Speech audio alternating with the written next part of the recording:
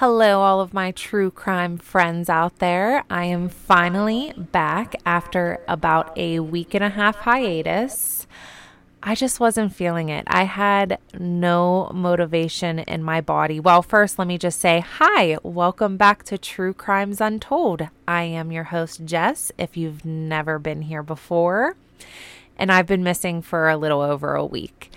I didn't have the motivation, not a drop in my body. Sometimes these cases, they just really take it out of you mentally and physically. So you just need a break sometimes. So that's what I did. And then, of course, I was supposed to put this episode out on Tuesday. And then Monday night, I got really sick. You can probably still hear it in my voice a little bit. My voice is always raspy, though. So sorry if it's a little bit worse. I'm like, you just have to put out the episode. It does not matter if you are sick. You have to give the people what they want. And this one, it's fucked up because it deals with issues that we are very much dealing with, in the world today. And it's terrifying. It's terrifying because you think something like this could never happen to you, to your family. And I hope and pray that it never does. But just know that it really can. So you just have to be safe. You have to be cautious. And just always be aware of your surroundings, things like that.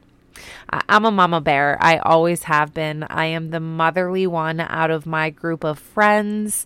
So I will treat you guys the same way I treat them. Just be safe. So before we get into it, I am going to give a listener's disclaimer. This episode will, of course, include adult language. It does include the disappearance of a woman. It does include murder and just some very unpleasant things that people said happened to her. So if you don't want to hear things like that, hey, I understand. Go ahead and skip past. I said one day I'm going to do like a fantasy episode that we can all listen to. And it's not going to involve, these other things that I usually talk about, just to lighten it up a little bit. So one day I really am going to do that. But until then, let's get into this episode. So this is the disappearance and murder of Brittanee Drexel. Brittanee Drexel and her family lived in Rochester, New York, and when Brittanee was a junior in high school, her parents made the tough decision to get a divorce. Chad, who was Brittanee's stepfather, had adopted her as a little girl after marrying her mom, Dawn. He was moving out of the family home, and 17-year-old Brittanee was taking it very hard. Brittanee was having a difficult time coping with the divorce, and it started to affect the other things she loved, like school and playing on the soccer team. She also had 2 younger siblings that she needed to be there for as she tried her best to adjust to this new normal. As winter came to an end and spring break of 2009 got closer, Brittanee got invited to go to Myrtle Beach, South Carolina with a few senior girls from high school, and this was a huge deal to get invited by the older kids. And for the first time in a long time, Brittanee was excited again. It was tradition for the seniors to go to Roe Beach and enjoy spring break before graduation, and when Brittanee was ready to plead her case to her parents in hopes that they would let her go, they say no. Dawn does not feel comfortable with letting her daughter take a 14-hour road trip with a group of older kids that she has never met, and without any parental supervision going, Chad agrees. Brittanee is not ready to take no for an answer. In the weeks leading up to spring break, she doesn't give up asking. She begs Dawn and Chad every day, and they continue to say no. Brittanee's school was let out for vacation on April 20th, and on April 22nd, she asked her mom one more time, can she please go to Myrtle Beach? But Dawn stands by her answer, and Brittanee got so upset that she left the house and had her boyfriend come pick her up and take her to a friend's house. Once Brittanee got to her friend's house and calmed down, she called her mom to apologize and tried asking her just one more time. And Dawn, of course, says no. A TV show called Disappeared covered Brittanee's case for an episode, and Dawn had told the producer of the show that she had a bad feeling about the Myrtle Beach trip, and she was sick of Brittanee asking. But she did understand why Brittanee wanted to go so bad. It was spring break, and Brittanee did have a rough year with the divorce, so getting away and having fun would be a nice change for her. Brittanee and Dawn come to a compromise when Brittanee suggests letting her spend spring break at her friend's house. She tells Dawn she will call her every day and that she will still be close if she needs her for anything. Dawn says yes if she can talk to her friend's parents, so Brittanee hands the phone over to one of her friend's parents and they speak for a few minutes, and when Dawn hangs up, she feels much better about the situation. As the days go by, Brittanee calls her mom every day just as she promised. She tells Dawn that her and her friend are taking it easy, hanging at home, watching movies, and that they even got to go to the beach one day. On April 25th, Brittanee calls Dawn to let her know that she will be coming home tomorrow just like they agreed, and she tells her for their last night they were going to stay in and have a cozy movie night. Brittanee told her mom that she loved her and that she would see her tomorrow, and they hung up. Later that same night, Dawn's phone rings and it's Brittanee's boyfriend, John. When Dawn answers, she can tell that he seems panicked, and he tells Dawn something that she could not believe. Brittanee is not at her friend's house in Rochester. She's actually down in Myrtle Beach at the Bar Harbor Hotel with her older friends, Jen, Philip, and Alana. Dawn's anger melts away when John tells her that not only is Brittanee in South Carolina, but he can't get a hold of her for over an hour now. Dawn starts calling Brittanee as well, but she's not answering her calls either. Fear sets in when Dawn realizes that no one knows exactly where her daughter is. Dawn's next calls were to Chad, and they both try calling Brittanee over and over, but each call goes unanswered and then to Brittanee's voicemail. When John got off work that night, he went straight to Brittanee's house to tell Dawn everything he knew so Dawn can tell the Rochester police. Since there's not a lot the police can do from upstate New York, Dawn calls a family friend that lives in North Carolina, and they immediately went to South Carolina to file a missing persons report with the Myrtle Beach police. Dawn, Chad, and Dawn's parents spend a long night trying to figure out a plan. They were all worried sick and couldn't sleep that night, but they knew they had to stay focused on finding Brittanee. The next morning, Dawn, John, and a small group of Brittanee's loved ones woke up early to start the long drive from Rochester to Myrtle Beach. They are only thinking about the positives and are ready to have Brittanee in the car for the ride home. During the drive, John tells them what he knows about Brittanee's trip before she stopped responding. He said she started out having a great time and she was hanging out with her friends until they started partying too hard and they would leave her by herself. As much as Brittanee begged her parents to go on that trip, she told John she was ready to come home. Once they got to South Carolina, they went to the Myrtle Beach police, and by this point, they haven't spoken to Brittanee in over a day. The first thing police do is track down Jen, Philip, and Alana to talk to them. They also wanted to talk to John, Brittanee's boyfriend, because he was the last known person to have any contact with her. Police want to try and track Brittanee's last movements by talking to the four of them, and this is what they learned. John says that when he was texting Brittanee, she tells him that she's not with her group of friends anymore, that she had been doing her own thing that day, and she ended up hanging out with a guy named Peter, who she knew from back home. According to a police report, in the last messages between John and Brittanee, she said she was at the Blue Water Resort with Peter when her friends asked her to come back to their hotel room and bring a pair of shorts that she borrowed from one of them. Brittanee left the Blue Water Resort to go return the shorts to her friends, except she never made it back to their hotel. Police believe that Peter is potentially one of the last people to interact with Brittanee, so they need to find him and talk to him. Peter is a little bit older than Brittanee and her group of friends, and his friends had already graduated from high school, but they were enjoying a spring break trip of their own. Peter is well known back in Rochester for being a club promoter and knowing all the best spots to go out and have a good time. When police go to the Blue Water Resort to talk to Peter, they find out that him and his friends had already left, and it seemed like they left in a bit of a hurry at 2 o'clock in the morning on April 26th. They didn't even bother to get their deposit back. Police were able to track Peter down, though, because when he left South Carolina, he went straight back to Rochester. And when he got there, he immediately lawyered up, which raised some eyebrows for Brittanee's family and friends. Police went back to the Blue Water Resort and got the names and contact information of Peter's other friends so they could talk to them before they got lawyers like Peter did. His 4 friends were named in the police report as Anthony, Matthew, Keith, and Philip. All 4 of them had the same story about meeting Brittanee at the club on the 24th, and then they saw her again the next day at the beach, and then she walked back to their hotel later that night to hang out with Peter. According to them, she only stayed for about 10 minutes before leaving to go return the shorts she borrowed from Jen. The police requested the security footage from the Blue Water Resort to make sure that the timestamps matched the story that the boys told. Once they got the tapes, they see Brittanee on camera leaving the resort at 8:48 p.m. on the 25th, which is right in line with the boys' time frame. As the police continue to go over the tapes, they see Brittanee going in and then again coming back out at 8:48 when she leaves the resort. Then there's nothing. The only other shot they find of Brittanee is from 8:15 p.m. when she's heading south on Ocean Boulevard on her way to the Blue Water Resort. Brittanee was supposed to leave Peter's hotel, go back to the Bar Harbor, drop Jen's shorts off, and then head back to the Blue Water Resort. But Brittanee never made it to the Bar Harbor.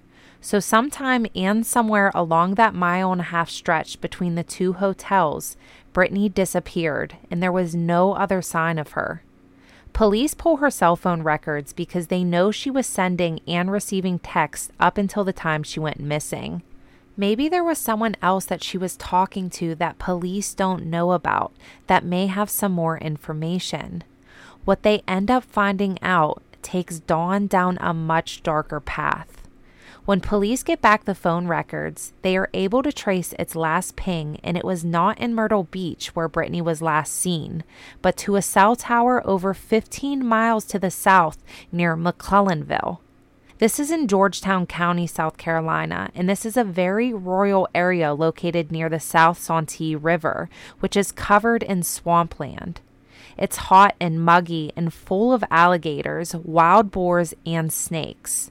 Brittanee's family knows that their daughter, who grew up in upstate New York, would not just be hanging out in an area like this unless she was brought there against her will.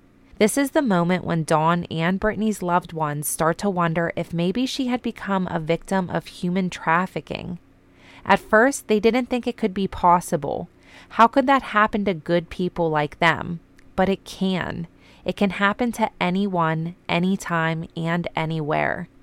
Dawn can't stop picturing her daughter being in this place that she doesn't know.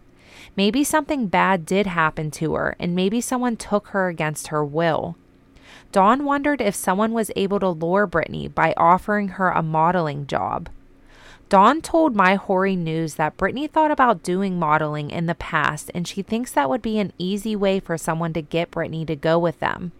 The Polaris Project is a huge nonprofit whose mission is to fight and end modern slavery. Their website says that making a fake job offer is a really common trafficking tactic. Dawn is becoming more and more convinced that this is what happened to her daughter, but the Myrtle Beach police don't believe that Brittanee was trafficked, since they don't have any previous history of human trafficking.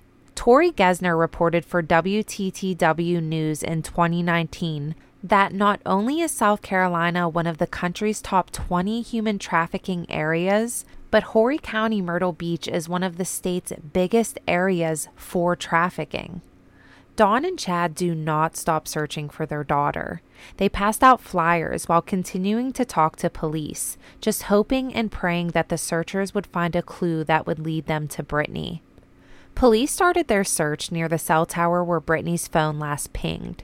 The conditions of the area were not easy to go through, but that did not stop many volunteers and multiple counties to come together and use their resources to find Brittanee. They searched the swamps for days, and eventually police realize that there is no sign of Brittanee there, and the case ends up going cold.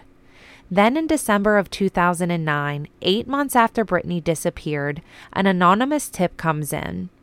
Police don't give much detail about the tip to the media, but they take it seriously and resume their search close to the swamps that they looked through just months earlier. The tip led them to the banks of the Santee River, and this time they find something.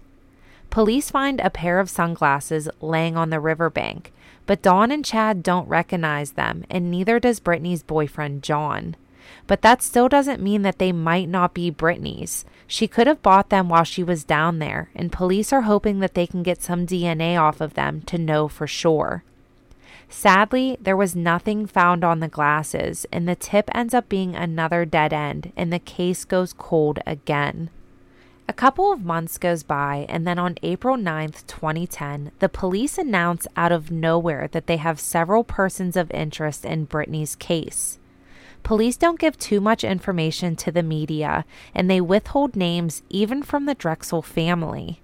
No arrests were ever made, and it leads nowhere once again. Then in 2012, a man named Raymond Moody, who is a registered sex offender that lives in South Carolina, is announced for being a new person of interest for police. Raymond's convictions include rape, kidnapping, and lewd acts on a child under 14 years old, so police thought he was looking like a good suspect. But it ends up being another dead end, and Raymond is never definitively connected to Brittanee's disappearance. As the years go by and Brittanee's siblings grow up, Dawn decides to move down to South Carolina to be closer to the investigation. She knows that being closer will keep the pressure on the police to find out what happened to her daughter. On June 8, 2016, the FBI confirms the Drexel family's worst fear by making an announcement at a press conference that they believe Brittanee traveled to the area where her phone last pinged and that she was killed there. The FBI had new information that changed everything. In 2016, a man named Taquan Brown, who was a convict at the time for manslaughter, tells investigators a story that would give any parent nightmares. Court records show that Taquan says that in 2009, he went to a stash house in McClellanville, South Carolina, which is the area that Brittanee's phone last pinged. According to Taquan, he went to the stash house to give money to a man named Sean Taylor, and while he was there, he said he saw Sean's 16-year-old son, Timothy, sexually assaulting a teenage girl with a black eye in a room full of other men. He claimed that girl was Brittanee Drexel. According to the testimony transcript, not only did Timothy pick Brittanee up, but he also offered her around to all his friends and was selling her against her will for sex. So, Dawn's hunch that her daughter was trafficked was right all along. Taquan said that he saw Brittanee a couple of days after she disappeared, and while he was at that stash house, he saw her run and try to escape, but when she was caught, they brought her back into the house and brutally pistol whipped her. He tells the FBI that he heard shots go off after Brittanee was brought back inside, and he assumed that she had been killed. The FBI agent recounting Taquan's story on the stand says that, quote, several witnesses told them that Brittanee's body was taken away and thrown into an alligator pit, end quote. When the Drexel family hears this, they are truly heartbroken. No parent should ever have to hear about this level of torture that their child went through. The only thing they can take comfort in is knowing that the police have Timothy Taylor's name and they will soon have more answers. And police know exactly where Timothy is. He's been sitting in jail. Back in 2011, Timothy and a group of guys robbed a McDonald's, and Timothy was the getaway driver. The robbery didn't go as expected, and they all ended up getting caught. Timothy was given probation, but then in 2016, Timothy was arrested again on federal charges related to the same robbery. There is a legal concept that says that states are completely separate from federal government, so Timothy was charged by the state in 2011 for the robbery, and then the federal government arrested him again in 2016 for the same crime. Federal prosecutors argued that Timothy got off light for his first sentencing, even though he pled guilty, so they want to get him on federal charges that carry harsher sentences. Prosecutors do not want to offer him any deals unless he has information on what happened to Brittanee Drexel. Timothy claims that he has no idea what happened to Brittanee and that he only knows her from seeing her story on the news.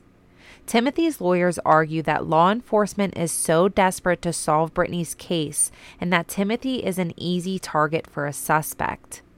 Taekwon claimed that he passed a polygraph test on his part of the story that he told investigators, and FBI testimony shows that they did talk to other witnesses who corroborate parts of Taekwon's statements, but there's still no trace of Brittanee's remains even after another search of the alligator-filled swamps and around that area.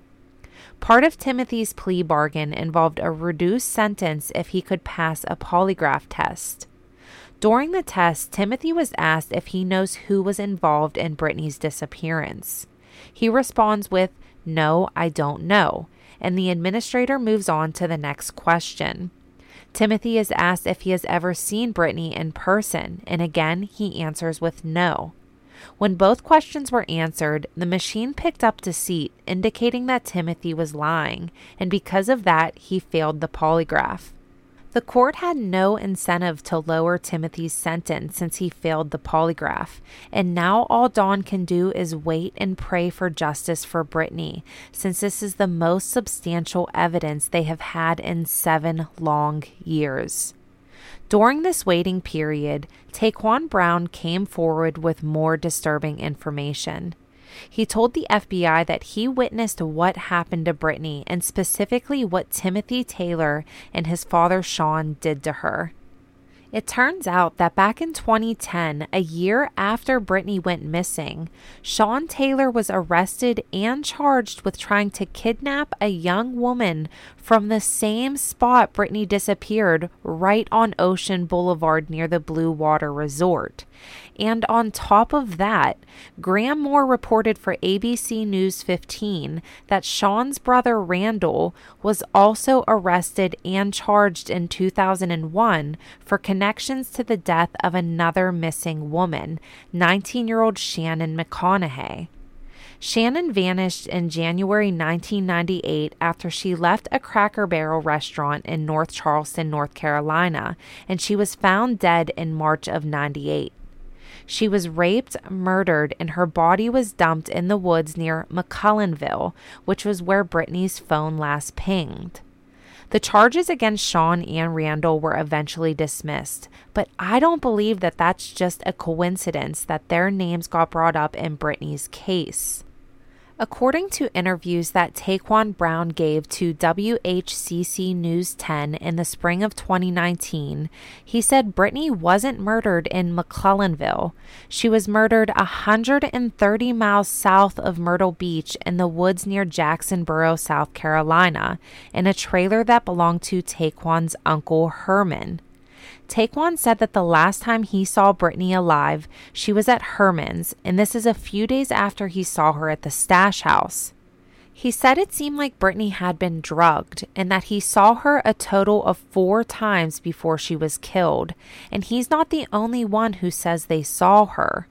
A group of Taekwon's acquaintances have also seen Brittanee when she was still alive and being held captive. And now Taekwon is saying that it wasn't the Taylors or Herman that did anything to Brittanee. It was one of these acquaintances, a man named Nate. He wasn't sure what Nate's last name was, and he didn't know how to get a hold of him. According to Taekwon, Nate shot Brittanee in May of 2009, and her body was buried and then dug back up to be thrown to the alligators. The FBI doesn't search Herman's trailer for months after the new statements from Taekwon, and Dawn is furious that it took them that long to do a search. Herman died in 2016, and the property was still vacant, so she didn't understand why they couldn't just go there to look around. NBC News 10 reported that the FBI might not be taking Taquan Brown's statements too serious because while some of his story checks out, there are big gaps missing. Taquan also took another polygraph test in May of 2019, and he told NBC News 10 that it ended with the investigators telling him that they know he's holding back information. On December 9th, 2019, Timothy Taylor was sentenced to 18 months of probation for his part in the McDonald's robbery, and he has never been charged with any crimes relating to Brittanee Drexel. Brittany's remains have never been found, and she is still considered a missing person today. Dawn has spent the last few years advocating the fight against human trafficking, and she will never stop searching and fighting for her daughter. Human trafficking is happening all around us, and it always isn't someone who gets kidnapped and you never see them again. It could be someone you see every day or someone that lives on your street, and they might be being controlled by someone else. I suggest looking up all the signs for human trafficking and the ways the perpetrators con their victims. Hopefully one day we will find out what happened to Brittanee, and there are many local organizations that are trying to put an end to human trafficking, and you can get involved to help keep your area safe. So yeah, you guys can definitely look into that. I have, and there are just so many different types and ways of human trafficking that it really is terrifying. It is a big thing that is happening right now.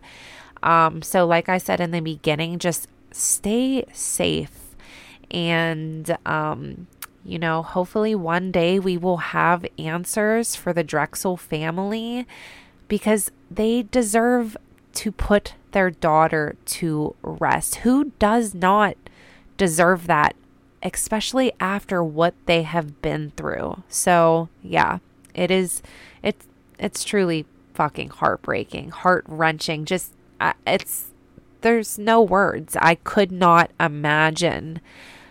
I am not a parent myself, but I am very empathetic, and I feel like I can usually put myself in other people's shoes and be understanding.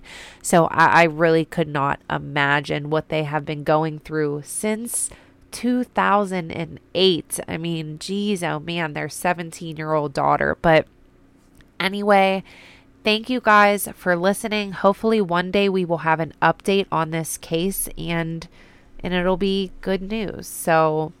But I will see you guys in a few weekends. Until then, you can find me on Instagram and Facebook at True Crimes Untold Podcast. I'm on Spotify. Hit the subscribe button and you will get notifications with new episodes. You guys have a wonderful, it's Thursday. It is not Sunday, so don't let me say that. Have a wonderful Thursday evening. Bye.